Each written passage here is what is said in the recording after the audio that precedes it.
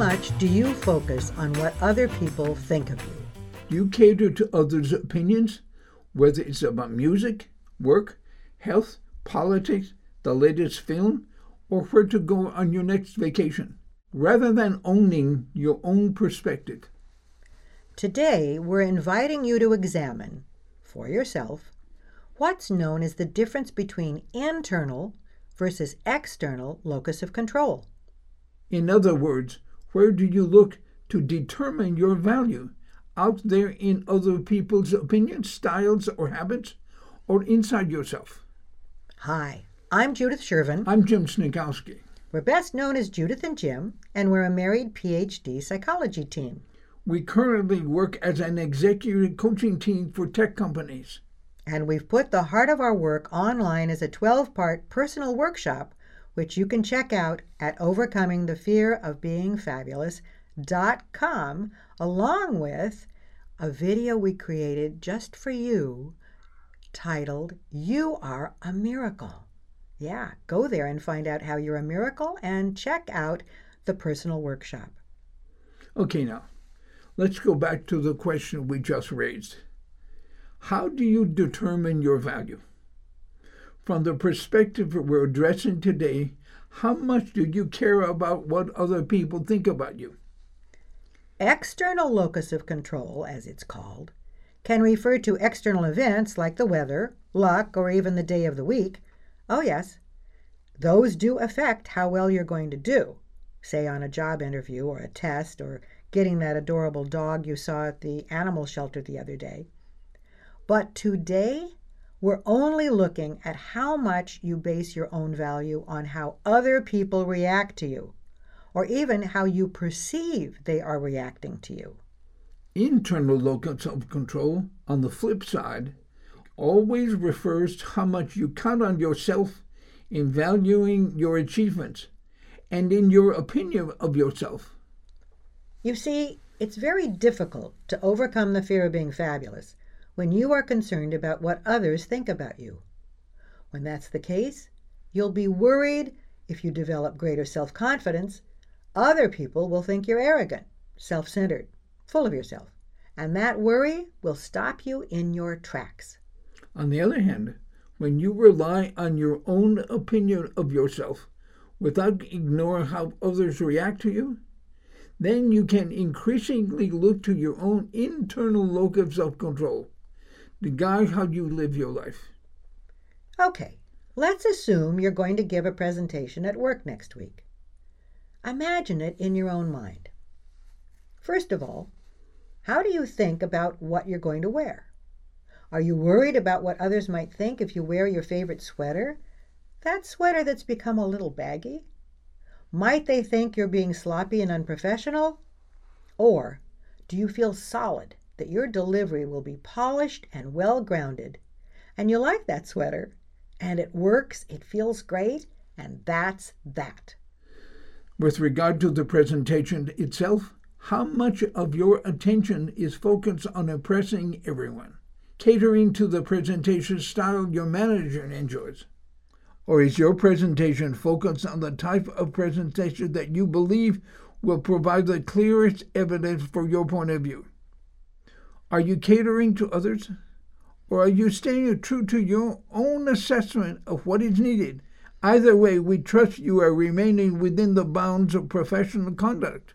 The main point for us is that we don't want you to give yourself away like the attorney's false advertising with fancy cars that we mentioned in a previous podcast.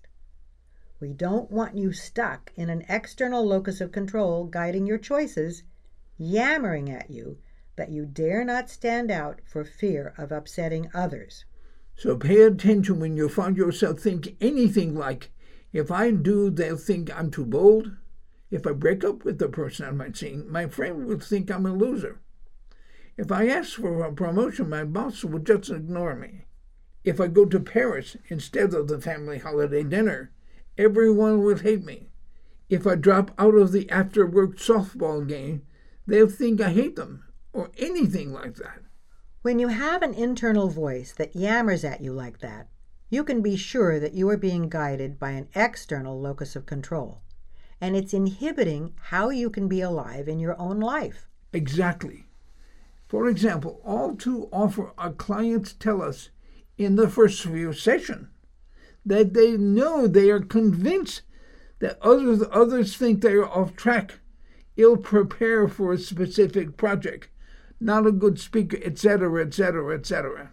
So, they rarely speak up at team meetings, suffer from the desire to be promoted while not having the confidence to demonstrate what it takes to get there.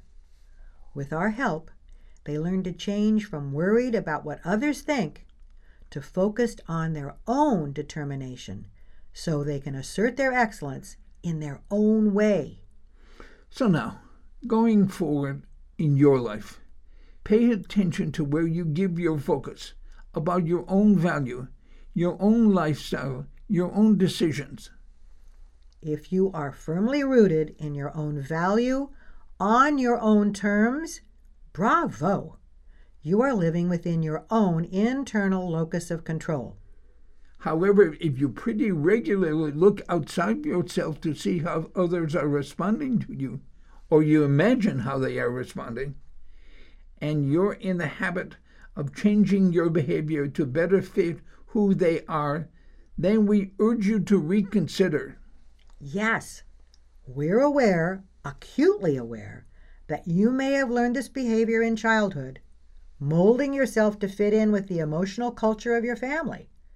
We deeply respect that you may have even been punished for trying to be a free spirit, punished for attempting to launch yourself into your own ideas of how to be in the world, in school, with your friends. But now your life belongs to you. Yes, it does.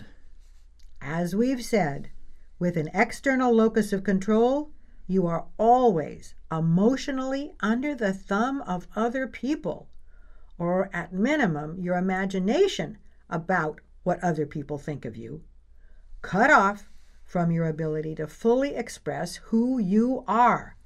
And this can warp and distract from how you behave in your work life, your romantic relationship, your friendships, anything. We trust that you can see how when you take back ownership of your value on your own terms, you become ever more free to be all that you are. In other words, the freedom to be fabulous. That, of course, is our wish for you.